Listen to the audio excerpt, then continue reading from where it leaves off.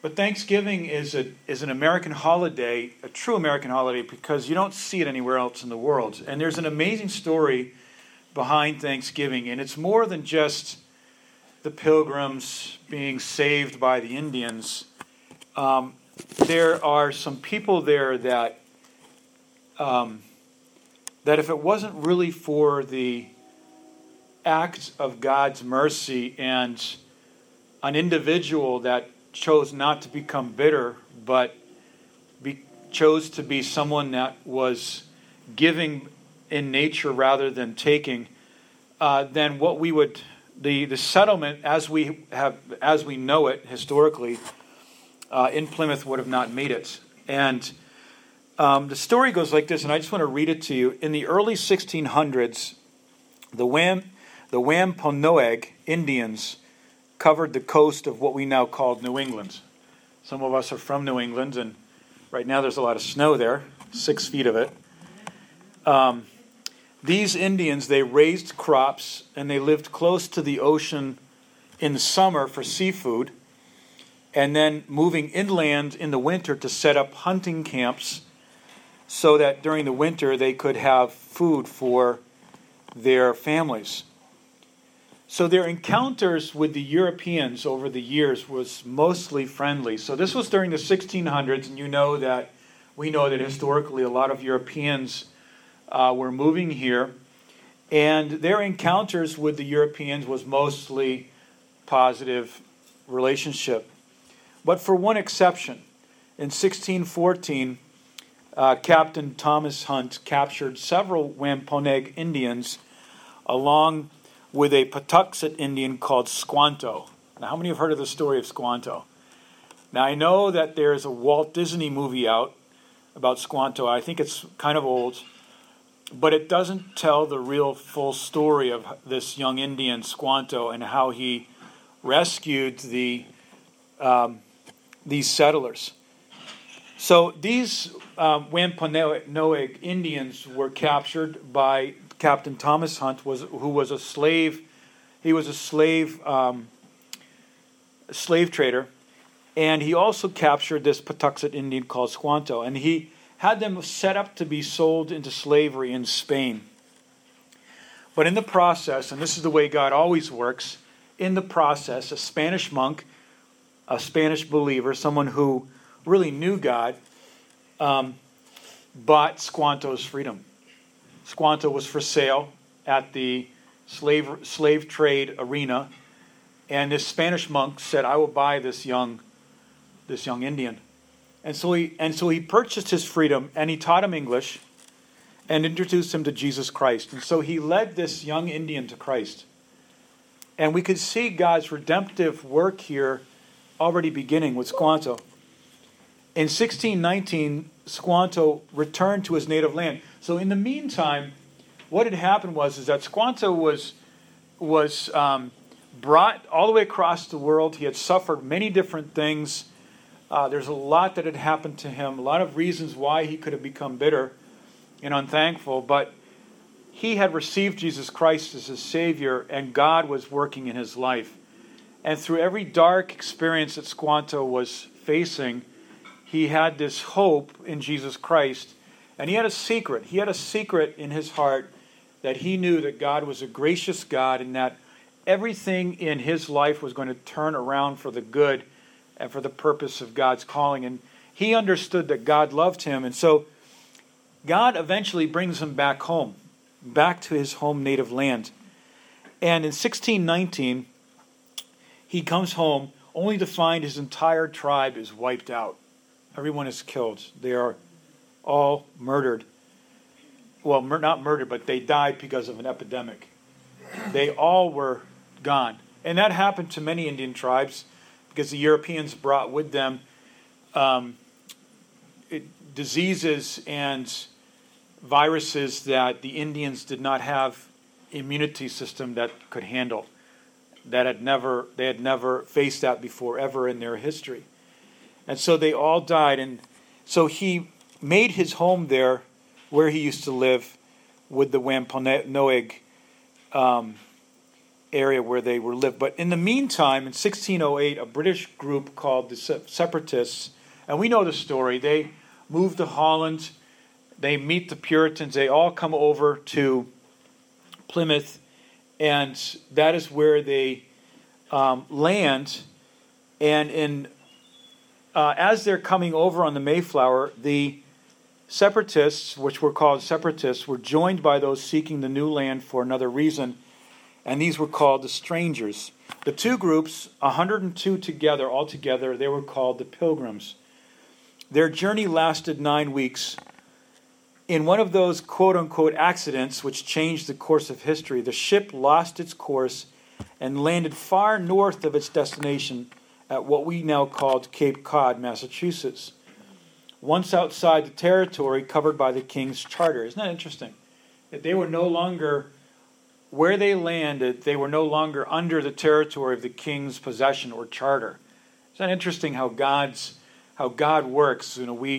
These pilgrims set out to land somewhere in Virginia or that area there, and they were blown off course in the sovereignty and the providence of God, and they land in Cape Cod, which we call Cape Cod today, which is outside the King's Charter. And so once they were there, they became responsible to set up their own small government, and they wrote a set of laws called the Mayflower Compact. How many remember that in school? The Mayflower Compact. Okay, 2 people. All right, I don't even remember it that well. But spring brought unexpected relief with the help of a noble and generous Christian brother, Squanto. So here they are living in the Cape Cod area, and they are suffering. Many of them died because of starvation and poor conditions. But God brings Squanto into the picture, and he taught them how to grow corn, use fertilizer. Now remember who Squanto is. He's this young Indian man who received Christ. He was the only one in his tribe that survived. His entire tribe was decimated by an epidemic. Isn't that interesting? You look at Squanto's life and you say, what a sad thing that he was traded, he was brought into the slave trade, and he lost his freedom as an individual. But look at this, how God's plan always in the end has a redemptive ending to it, that Squanto, not only was he going to be saved from this epidemic, but he was also going to be the one who brings the provisions to this young, small, fledgling colony of 100 people from the Mayflower with Christian foundations to set up a Christian, God-fearing community. And so he brings them, teaches them how to grow corn, use fertilizer, how to hunt deer, and to catch fish. William Bradford, the governor of Plymouth, wrote of Squanto that he was a special instrument sent of God for good beyond their expectations. And so their first harvest was good. Governor Bradford proclaimed a day of thanksgiving to God, and the pilgrims invited their Indian friends. Chief Massasoit and 90 members of his tribe came along with Squanto, bearing venison, wild turkeys for all to share. Together in harmony, the pilgrims and the Indians feasted, played games, ran races, and showed their prowess with bow and arrow and musket. Isn't that amazing how God's providence in his plan always brings about redemption? And in the beginning, things may look very, very harrowing, something that may not look very promising. But in the end, and it could actually look very, very tragic.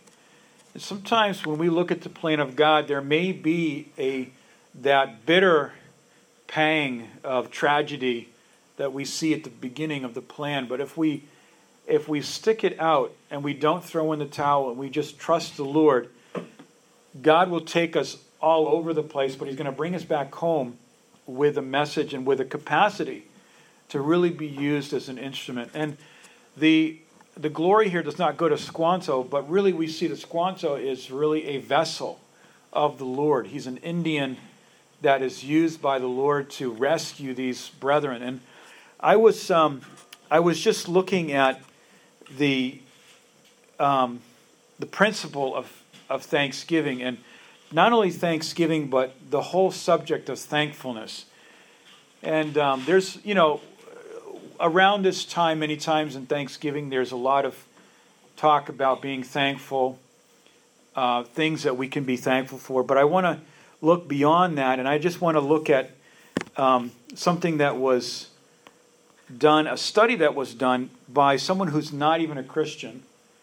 And it was very interesting to see the results of how does gratitude impact us as people, and what are the benefits of gratitude. And there were several studies done in the last 10 years, and here are some of the results.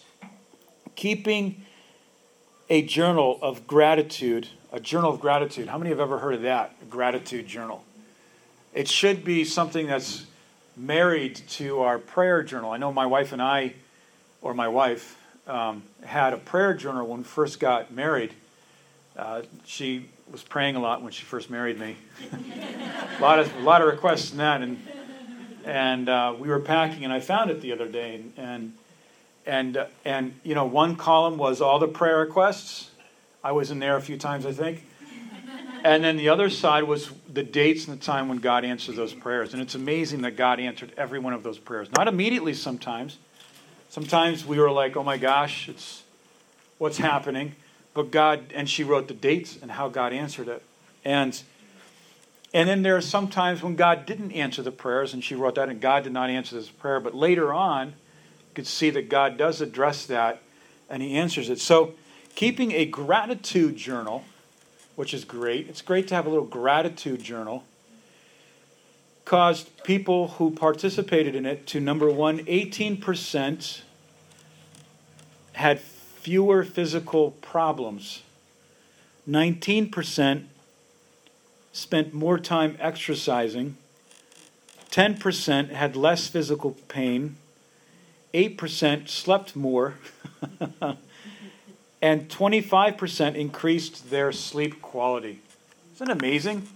The gratitude, what that can do for us. Just being thankful. I was driving here tonight, and people get locked into their life situations. And I was just talking with Bill earlier.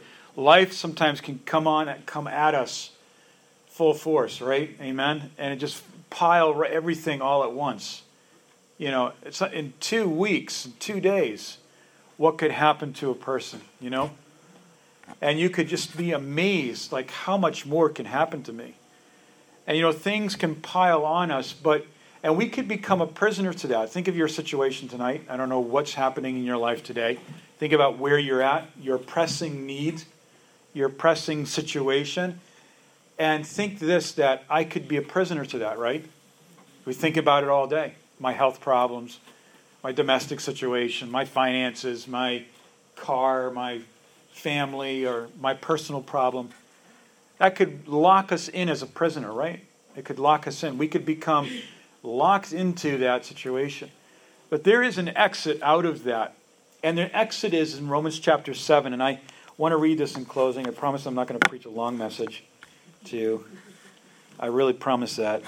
So I'll be done in a couple hours. Just bear with me. Romans chapter 7. And this verse came to my mind as I was driving here tonight. And it says this. Paul is really in a prison of his old sin nature, of a problem that he's struggling with in his personal life. He's in prison. And he's crying out the whole chapter, Romans chapter 7. He's like, I'm in so much trouble. Who is going to deliver me from this mess that I'm in? I do the things that I don't want to do, and I don't do those things that I want to do. And he said that I am really a mess. And he comes to this point, and he says this. In verse 24, he cries out, like many of us do, "Oh, wretched man that I am." Do you know what wretched means? We know what that means, right? Wretched. That's pretty. Even the word in English sounds like what it means. I guess there's a word that when you say a word and it sounds like what it means, there's a term for that. I don't know what it is, but what? Automatopoeia. Oh, wow. What? Automatopoeia. Automatopoeia. Okay. Give that boy dessert or something. That mean when it sounds like what it means. And so Paul is saying, I am such a wretched man. What a mess I am. Who shall deliver me from the body of this death? And what does he say? What does it say in verse 25, the last verse of chapter 7? I thank God through Jesus Christ our Lord. And when he said, I thank God, in the middle of his situation, the next chapter, chapter 8, verse 1, one of the greatest chapters, I think, of the Bible, when Paul maybe didn't even get an answer to his situation. Do you hear what I'm saying? Paul may have not even gotten an answer to his prayer request, but he started to thank the Lord. He just started to thank God. He said, okay, I thank God. I just want to thank God for this in my life. I want to thank God for that in my life. And he began a complex or a cycle of thanking God for things. And when we begin to count our blessings, like that old hymn, count your blessings, name them one by one, it's time we pull out those old hymnals and read that. I got a hymnal at home, and I just sometimes open it up and I just read the words of the old hymns. Count your blessings, count them one by one, and see what the Lord has done. And when we start thanking God, and we just start thanking God for different things, it may take a few minutes, but when we start thanking God, even if our list is only three items long, start thanking God. That is the exit from the prison of panic and the prison of fear and the prison of difficulty and the prison of personal failure.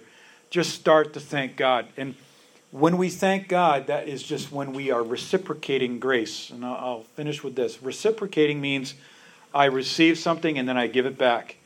I receive and I give it back. That's called reciprocation.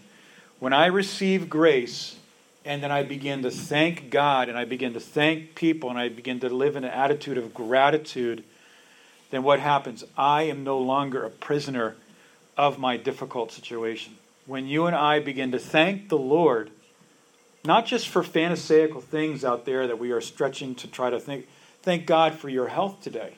Thank God for your job today, whatever your job is, even if you don't like it.